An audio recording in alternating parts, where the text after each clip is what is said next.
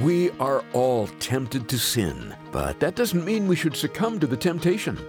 Here's Pastor John Randall. There is always an escape from temptation. There is always an exit. You can't stop temptation from coming, but you can do something about it when it does come. And one of the things you can do is pray. Some people, they don't pray about temptation. Before it comes, they don't pray, Lord, lead me not into temptation today. They just walk right into it. And then they enter into temptation and they mess around with it and they flirt with it and they, engage in it. And then when they get to this point where temptation is about to come forth, they say, oh God, deliver me now. Please stop me from doing this, Lord. I can't, as if the Lord's going to step in right now when you put yourself in a place where you're going to fall. Temptation is to be avoided. It's to be run from. Thoughts that are not of the Lord are to be taken captive to the obedience of Christ. Great to have you along as we open our Bibles to the book of Luke on a daily walk.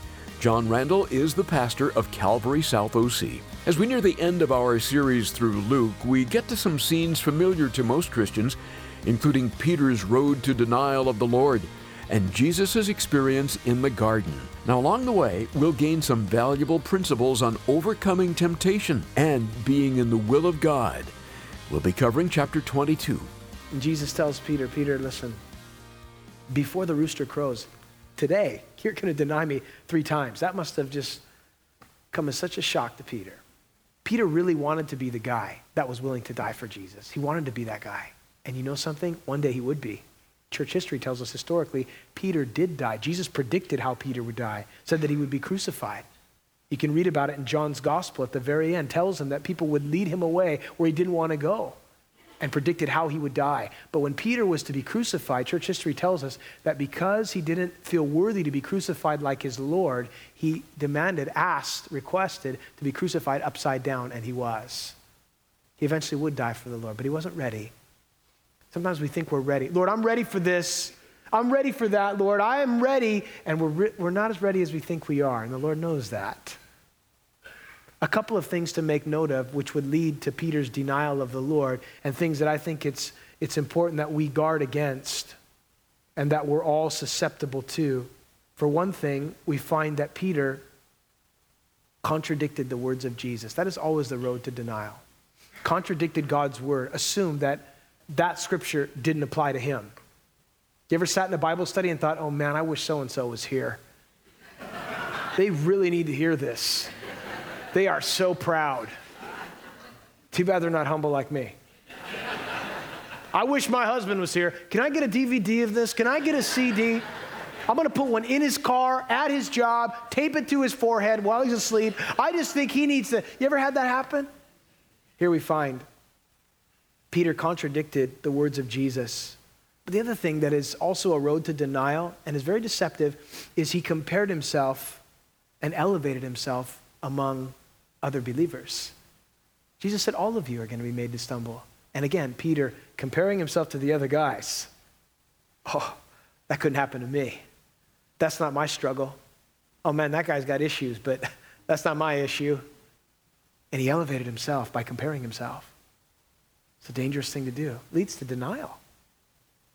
We also find something to be avoided is that Peter overestimates his ability and he underestimates the enemy. Jesus said, Satan desires you, Peter. Satan who? I got this. Dangerous thing. But also, Peter was told, we'll find repeatedly to pray, and rather than pray, he slept. He wasn't prepared. Jesus prayed for Peter, just like he prays for us. In verse 35, then Jesus said to his disciples, when I sent you without money bag, knapsack, and sandals, did you lack anything? And they said, nothing. And he said to them, but now, he who has a money bag, let him take it. Likewise, a knapsack. He who has no sword, let him sell his garment and buy one. For I say to you, that this which is written must still be accomplished in me. And he was numbered with all the transgressors, for the things concerning me have an end. And they said, Lord, look, here are 2 swords. And he said to them, it is enough. Jesus reminds the disciples of a time in their lives when they had gone out on a missionary venture, a journey they were sent on to preach the gospel. And you remember when he sent them out on that occasion, he told them, you don't need to take this and you don't need to take that, and it's not necessary to take this. Wherever you go, stay there, and don't take 2 cloaks. It's not necessary, and you're not going to need this. And so they went out by faith, and he reminds them of this. He said, you remember that occasion when the ministry was in this season of his ministry? Remember how you lacked nothing? Did you need anything? They said, no, we were fine. We didn't need anything. Jesus said, things are about to change. Things are about to change. I'm about to be numbered with the transgressors. Jesus would be crucified. That's what's about to happen. And now things are different. And so you need to take these things. You need to put this in your hands. You need to have this alongside of you. In other words, again, he's saying circumstances are going to change, guys. You're all going to deny me. You're all going to run. You're all going to flee. Things are going to be altered here in a minute when he's going to be crucified. And again, the disciples did not fully understand this. They could not comprehend what was about to take place, that Jesus was going to fulfill biblical prophecy, being numbered with the transgressors. Well, in verse 39, Jesus now makes his way with the disciples to Gethsemane, the Garden of Gethsemane. And it's worth noting that leaving Jerusalem, making your way to the Garden of Gethsemane toward the Mount of Olives, Jesus would have crossed over what was called the Brook Kidron. And the Brook Kidron is there in a valley there. And the interesting thing is that when the priests would sacrifice these lambs, and again, we have noted already in previous studies that it was estimated that about 256,000 lambs were offered up on this particular Passover, that the blood of those lambs would oftentimes run down into the ravine, into the Brook Kidron, making the waters of the Brook Kidron very dark because of the stain of all of the blood. Imagine the Son of God leaving Jerusalem because he had been betrayed, crossing over the Brook Kidron, making his way into the Garden of Gethsemane. For those of you that have studied the Old Testament, you know that this was not the only person who ever had to flee or leave Jerusalem and cross over the Brook Kidron. You remember that David, when his son Absalom betrayed him, he was forced to leave Jerusalem. It says crossing over the Brook Kidron. And here you have hundreds and hundreds of years later, the son of David, the greater than David, crossing over the Brook Kidron, having been betrayed by Judas, much like Absalom, making his way into the Garden of Gethsemane. Normally, the Garden of Gethsemane was a place where you could rest and relax, a place where you could just take a break from everyday ministry. When we go to Jerusalem, we will visit the Garden of Gethsemane.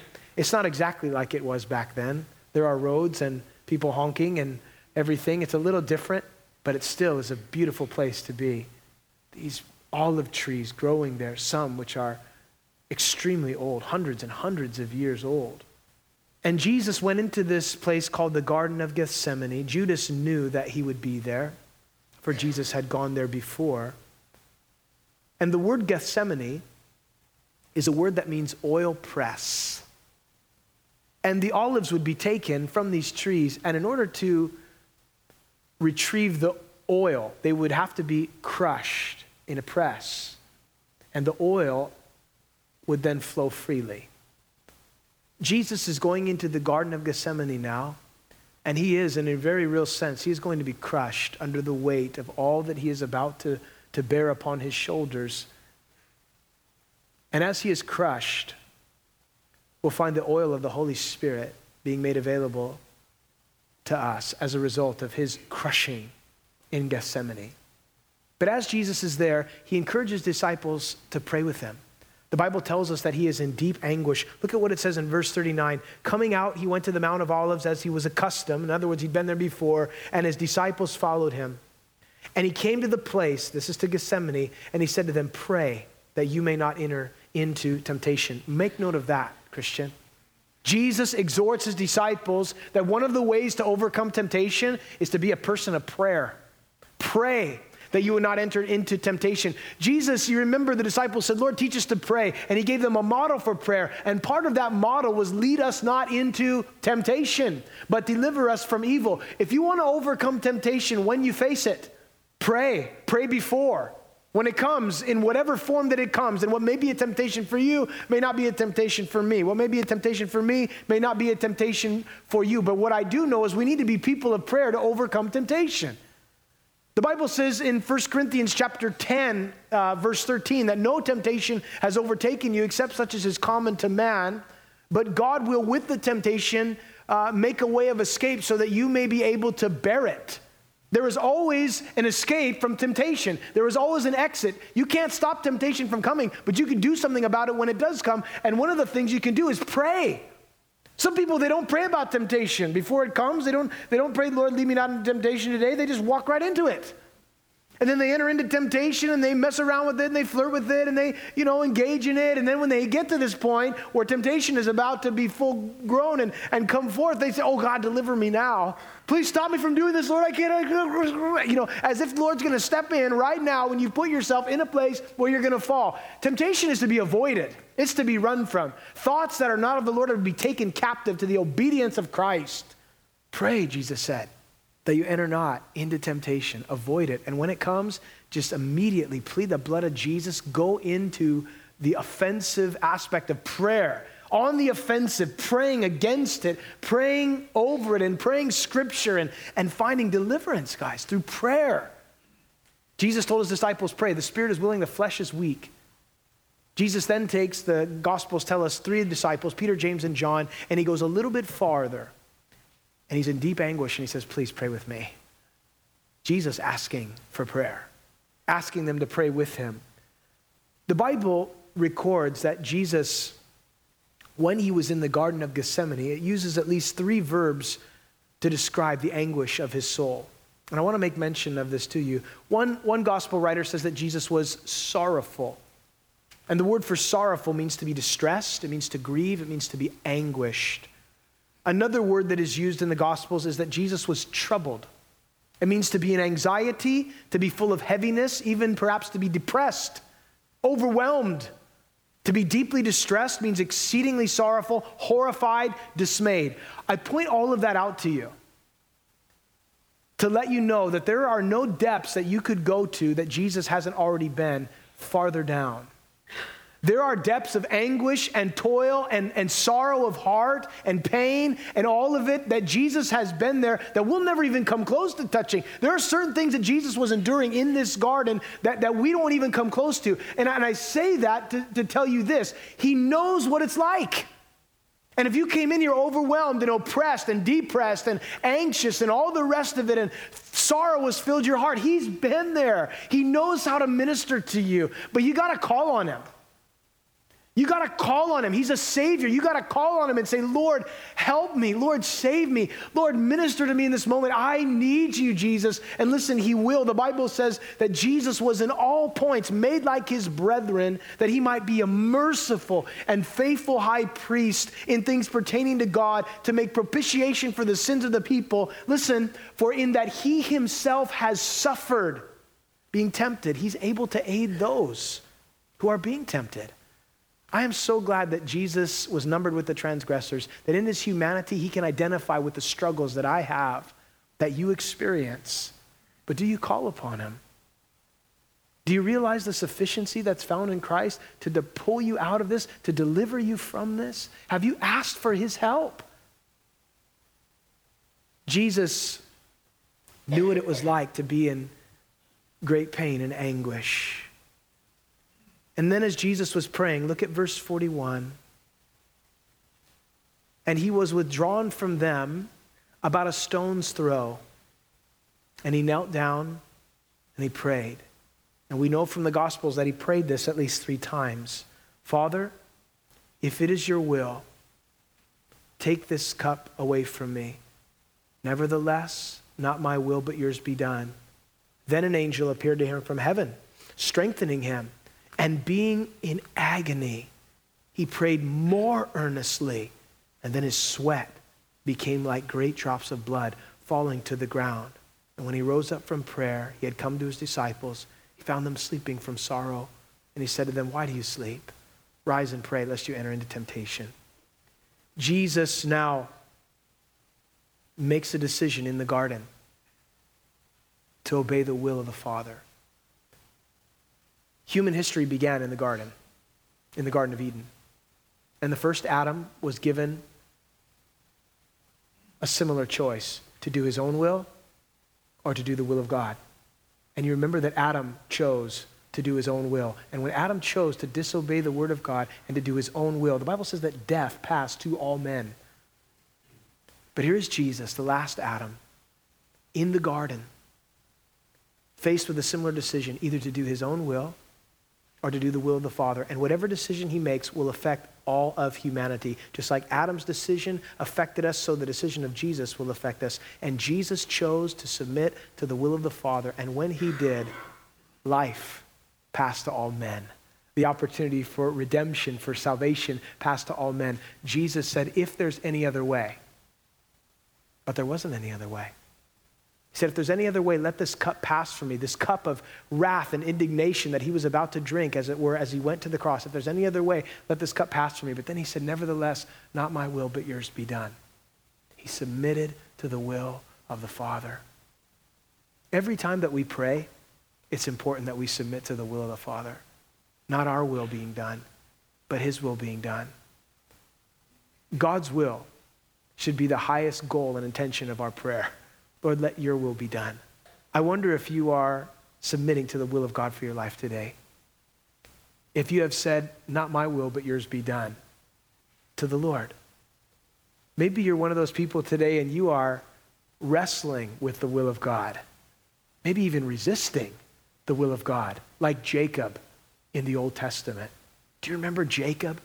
Jacob began to wrestle with God, it seemed like from the moment he was born.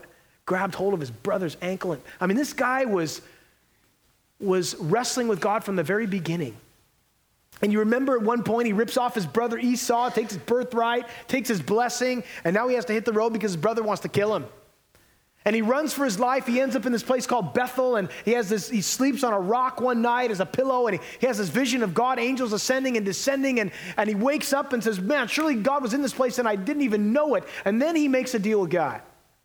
God, if you bring me back to this place, I'll serve you. I'll worship you. You'll be my God. Makes a deal. Okay. Jacob then is sent to Laban, and he thought he was sneaky. Jacob thought that he was the conniver. No one's going to pull a fast one over on him until he met his uncle. And he realized this must run in the family. He goes to Laban, sees one of Laban's daughters, wants to marry her. She is fine. This girl, he wants to marry her, and so he makes this deal. 7 years I'll work for you, and I'll get your daughter. He goes, has the marriage ceremony, wakes up in the morning, only to see it's not the girl he married. That's a little startling. The Bible says she had weak eyes. I don't know what that means. Like one was crossed. I have no idea. I haven't looked up the Hebrew context, but the thing is, it wasn't the right girl. And Laban said, oh, my bad. There's a custom. Did I tell you about that? I forgot to tell you about that. I was so excited in the wedding. You can have the other girl too. You just got to work another 7 years. Oh, I see how it is. So he did. He worked again. And years went by. And he went through difficulty and trial and hardship. And God was using it in his life. And Jacob was a fighter. And then finally, he was able to be delivered from Laban, and he starts making his way back to Bethel, where he had met with God the first time. And as he's making his way, he's thinking, finally, I am done with Laban. And then he gets a message. Jacob, got a message for you. Yeah, who's it from? It's from your brother Esau. He's coming to meet you. My hairy red brother, Esau? The one I stole his birthright and his blessing. He said he was going to kill me last time I saw him. That one? Yeah, your twin brother. He's coming. And he's got a bunch of soldiers with him. Awesome. So Jacob starts planning what to do. He starts sending presents in the form of sheep and oxen, and this is from Jacob, and these are for you. And he's trying to, prepare for his brother's arrival. And then at night, he separates his family, puts them over here, and then he separates himself. And the Bible says that he wrestled with the angel of the Lord that night, all night long, wrestling with this angel to the breaking of day. And Jacob thinks, if Esau gets my family, at least I could get away. I can still run. He wrestles with the angel all night, and then it says the angel put out the socket of his hip, shriveled up this particular muscle in his leg, which would hinder him from running. It's over, man. Where are you going to go now? And some people get this picture in the Old Testament of Jacob got the angel of the Lord in a full, grip I'm not going to let you go unless you bless me, all right? It's not like that. Jacob was a broken man.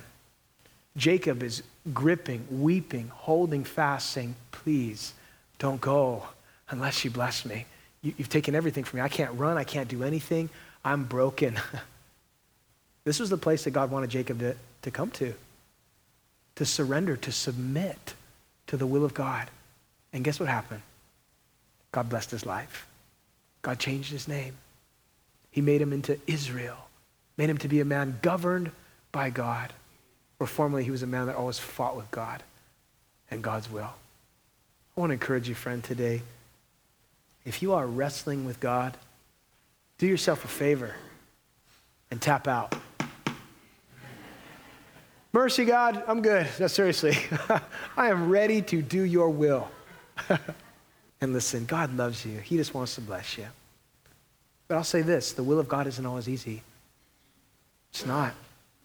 Jesus did the will of the Father. Was it easy? No. It was difficult. But the result of doing the will of the Father far outweighed any difficulty, any hardship. Guys, the longer you walk with the Lord, and we're finding this out, aren't we? It's better to be in the will of God and it be difficult and a struggle than to be outside of the will of God.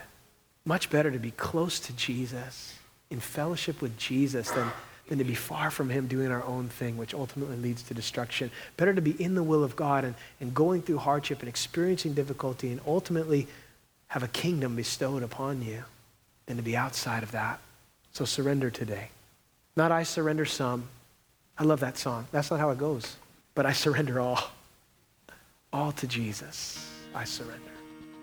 All to him I freely give. Not our will, but his will being done. Well, Pastor John Randall is leading us through the Bible right now on a daily walk. And I'd imagine some of you would like to hear this message from Luke again. Maybe you joined us late. Go online to adailywalk.org and have a listen when it's most convenient. Or request a CD copy for a cost of just $5. You can reach us toll-free at 877-242-0828. That's 877-242-0828. Another way to listen to Pastor John's teachings is through our mobile app. It's free and even available on Apple TV. Do a search for Calvary South OC. And we have a podcast too, available wherever you get your podcasts. Well, we're super excited about this month's offer. It's a book from our friend in the ministry, Barry Stagner, titled The Time of the Signs. In it, Barry explores the events that will precede Christ's return. And he answers common questions like, why is the rebirth of Israel the most significant sign that the end times are near? Where does the rapture fit in the chronology of all that will occur in the last days? We're making it available to our A Daily Walk listeners for the cost of $12. Again, you can order online at adailywalk.org or call us at 877-242-0828. And by the way, anything given above that amount will be put to good use and help people all over the world grow in their daily walk as they listen to these daily studies. In some cases, actually enter into a relationship with Christ. Again, you can donate online safely and securely at adailywalk.org. You know, we often say it around here at A Daily Walk because it's true. We want to hear from you.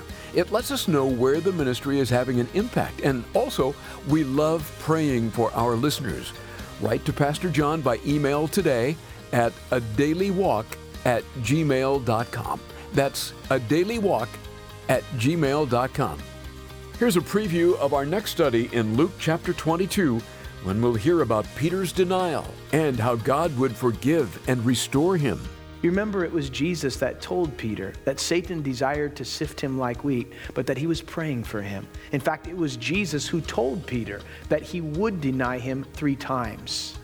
I think Jesus looked at Peter with eyes of understanding. Oh, Peter was surprised at himself, but Jesus was not surprised. Have you ever been guilty of something you said you would never do? Oh, you know people that would do that, but you would never do that. You're a person of integrity. You're trustworthy. You would never do that, and yet you did. And you were surprised. Jesus wasn't surprised. If that's you, the best thing to do is repent. And you'll find that Jesus will forgive you. Later on, we'll find this isn't the end of the story for Peter. He goes out and he weeps bitterly. He thinks that his life and ministry is over. He's failed. He can never be used again. But after Jesus was resurrected from the dead, do you know one of the words that were spoken was, "Go tell my disciples and Peter that I've risen from the dead." Peter was a man who was broken and humbled, and he needed to know that Jesus was alive. And eventually he was restored, placed back in the ministry, empowered with the Holy Spirit, and preached the first sermon there in the book of Acts, and 3,000 people in one day were added to the church. But at this moment, this was an extremely low point for the Apostle Peter. He went out and he wept bitterly. The Lord's final steps that would lead to the cross. Coming up next time on A Daily Walk with John Randall.